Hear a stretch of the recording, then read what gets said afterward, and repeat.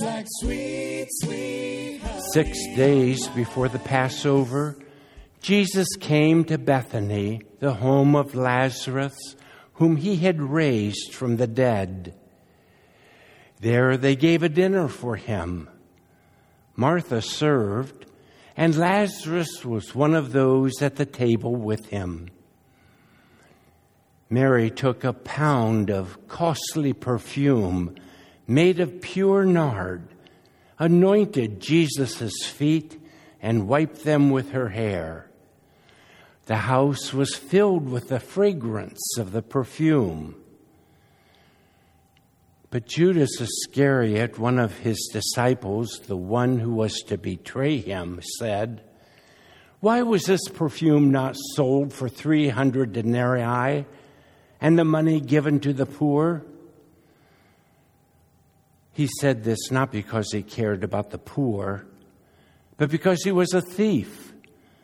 He kept the common purse and used to steal what was put into it.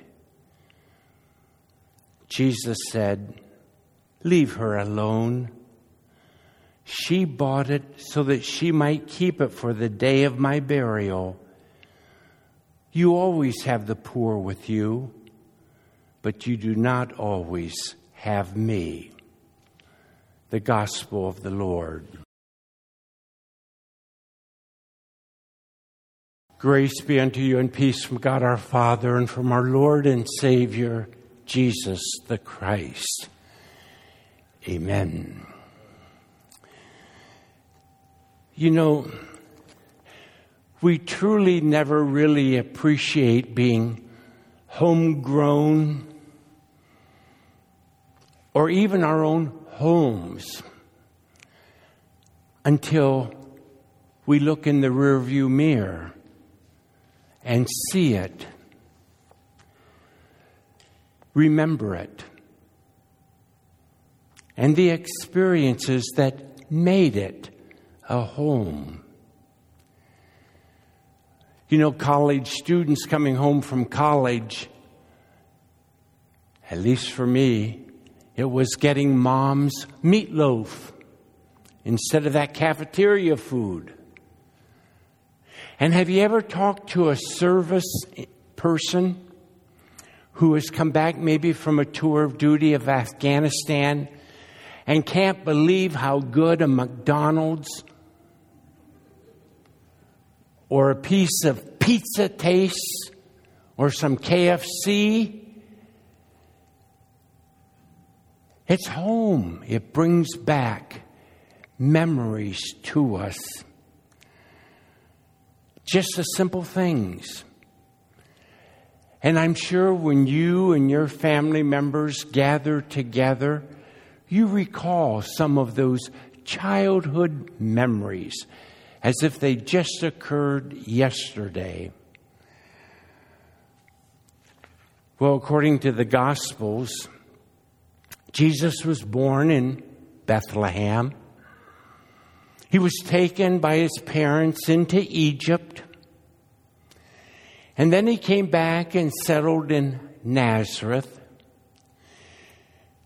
And you know what happened to him when he attempted to give a message to his own hometown people who were celebrating the fact that here a hometown boy makes good. They had heard about everything that Jesus had done in Capernaum, and now he was going to come and speak to them. And when Jesus spoke to them the truth from his wisdom, they were ready to lynch him and threw him out of the temple. Wanted to throw him over the cliff. Obviously, Jesus didn't return very frequently, if ever, to Nazareth, his own hometown. He spoke in other areas: Capernaum, Jerusalem, Samaria, and to other regions in Galilee. He said, foxes have their holes, but I don't have a home in which to lay my own head. Now think of that. But there was one place Jesus loved to go, and that was in Bethany. Bethany, where his closest friends were, his companions. They were his followers. But it's interesting to note that Lazarus, Mary, and Martha were not part of the 12, the official disciples, though they were followers of Jesus, but they were Jesus' friends. When Jesus wanted to speak to his heavenly Father, he went out into the wilderness. When he wanted to have the comfort, the solace, the friendship of his buddies, he went to Bethany, the home of Lazarus, Mary, and Martha was always open for him and for his disciples. And Jesus loved to go to Bethany, his favorite place on earth. There's a great little book written by Frank Viola, God's Favorite Place on Earth. It's not a heavy book to read, but it's a delightful book to read and gives you insight into this particular incident and why Bethany played such an important role in Jesus' life. His favorite place on earth. Mary, Martha, Lazarus were his buddies. And he could go there knowing that he would be buoyed up. He would be supported for the turbulent waters that he was about to face. And so just a few days before he was going to enter Jerusalem, Bethany, which was only a scant 2 miles away, Jesus stops to be with his friends.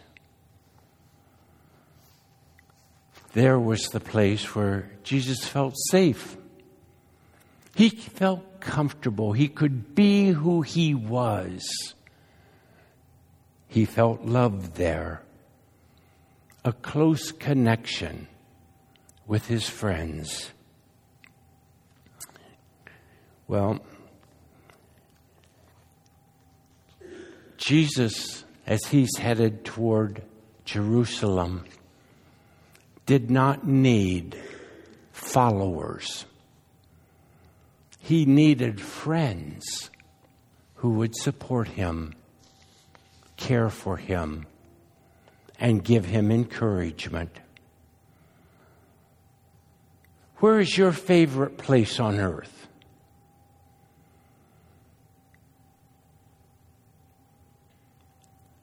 For 60-some years, I have gone to Lakeside, Ohio for the Chautauqua that the Lutheran Church would hold there.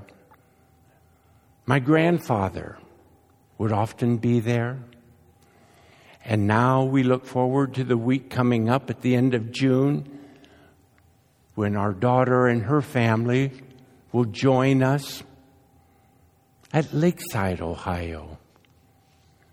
A favorite place where you can go and relax by the sea. I hope you have that kind of a Bethany place, physically, spiritually, and mentally, where you can retreat to to recognize who you are, whose you are, and how God compliments you by choosing you as one of His. Well, in Bethany, you see, Jesus did a reclamation, reclaiming Lazarus' life. He had died unexpectedly, left a void within the community. And Mary and Martha had been distressed that Jesus wasn't there to comfort them. And Jesus comes, tardy in their mind, and He raises Lazarus from the dead.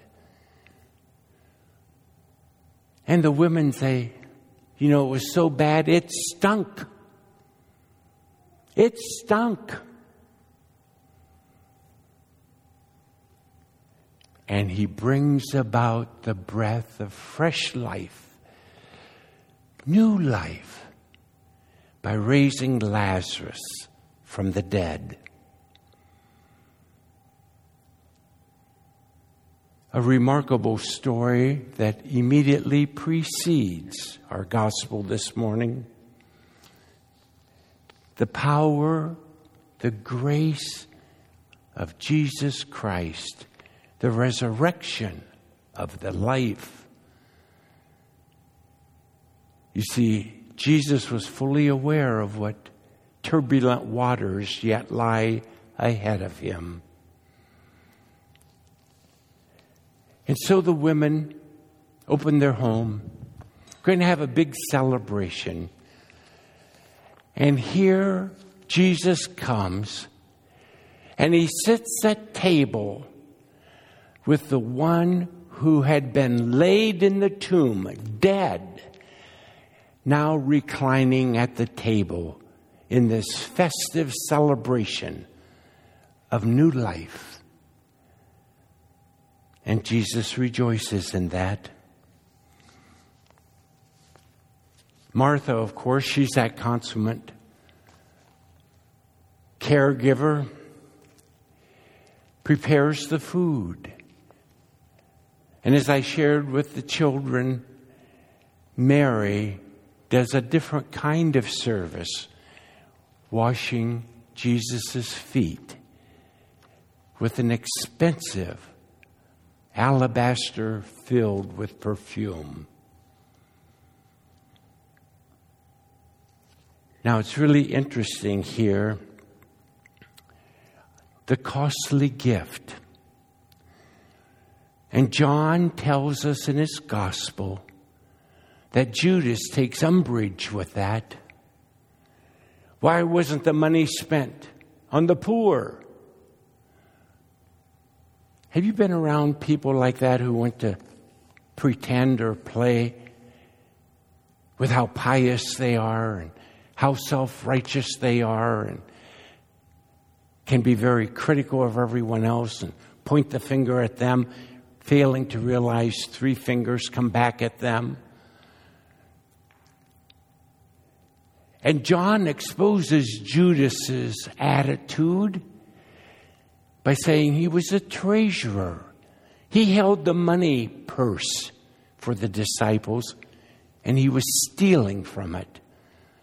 He was embezzling from it.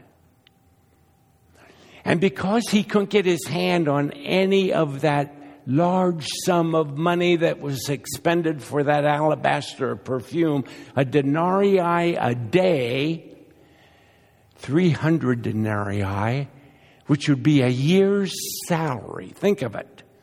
That's what that perfume cost. And because he couldn't get his hands on any of that money, he immediately goes on a fundraising campaign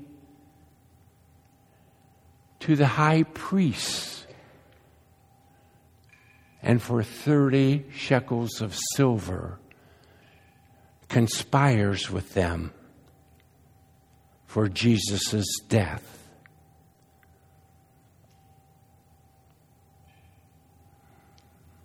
St. Paul says,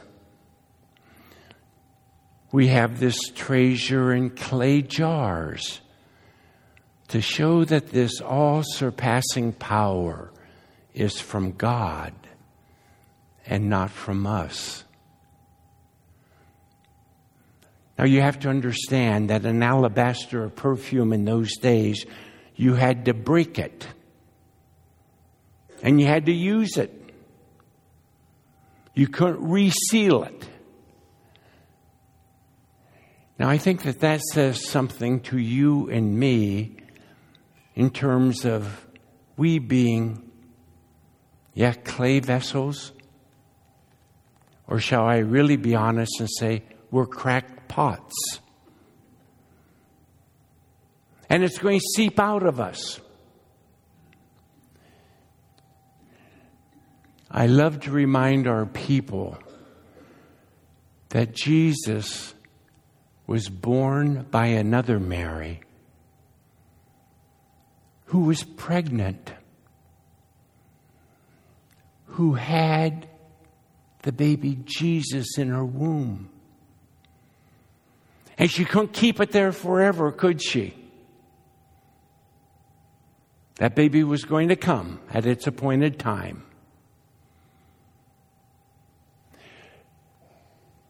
God chooses the likes of you and me, no matter how flawed we are.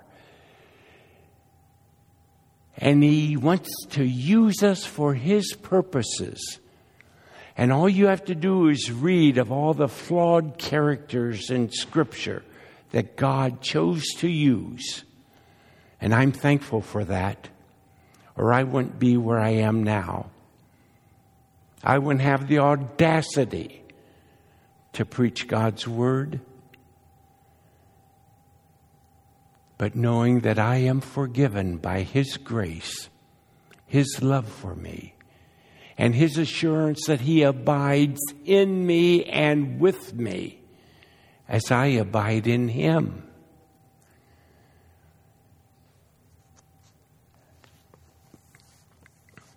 I'm writing a book that's in the publisher's hands right now. And it's about Martin Luther and a comparison. A comparison with Donald Trump. Now, as surprising as that may be, there are many similarities because Martin Luther was just as human as Donald Trump. Martin Luther may be able to even outdo Donald Trump with locker room talk. Martin Luther said some very nasty things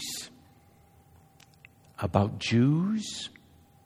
He wasn't the perfect individual, but God chose to use him. And the very first thesis that he wrote, the 95 Theses, was repent. Repentance. God wants our whole lives to turn around, turn toward Him, not away from Him. And Luther understood that very clearly. And so we have this gathering festival meal with Mary, Martha, Lazarus, and Jesus. And we add the dimension to family, food, friends, fragrance. The house was filled with the fragrance of Christ. It permeated everything. The sense of smell is so critical. We can smell things that we can't even see or read about or hear. But it awakens memories within our head like nothing else. And in the midst of all of that, the stench of death disappears with the sweet fragrance of new life. And they had evidence of that with Lazarus in their midst again. Well, our Lord is teaching us in this passage of Scripture that our heart, minds, and souls need to be focused and centered in Christ our Lord. That He is the sure foundation, and He is there through thick or thin. Brothers and sisters, if we didn't believe that, where would we be in these broken times with a country divided, with high prices at the pump, with a war in Ukraine, with corruption being evidenced in government? Where would we be without Christ and God's love for us shown in His only begotten Son? Well, Jesus chastises Judas. He lifts up Mary for the second time. Remember the first time? Mary has chosen the better part when she knelt at Jesus' teachings and Martha was busy scurrying around in the kitchen.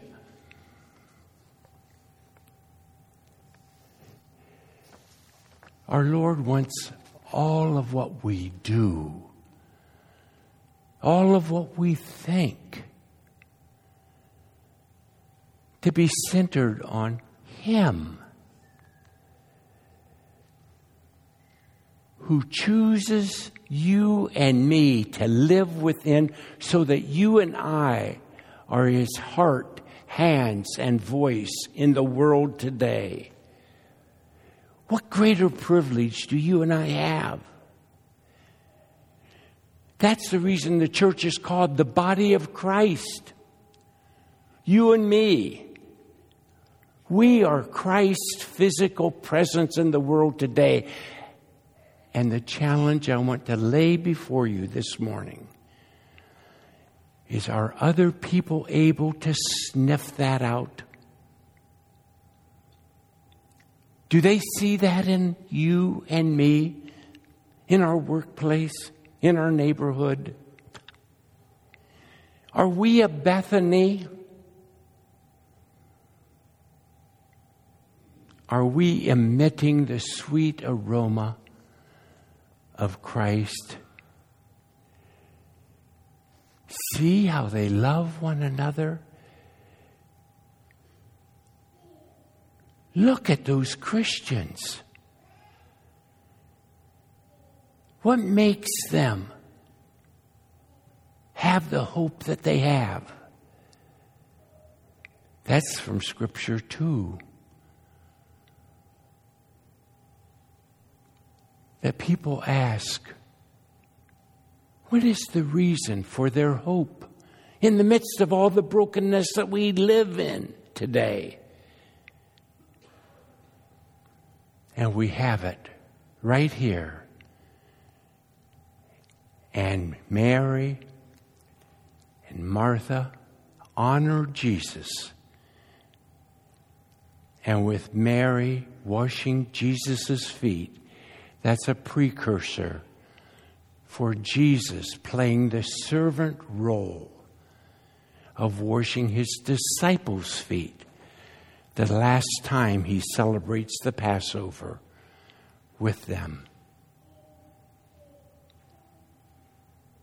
The sweet aroma of Christ, the sweet aroma of the bread and the wine that we are privileged to partake, with the full assurance that Christ is in, with, and under those elements, just as He chooses to be within us.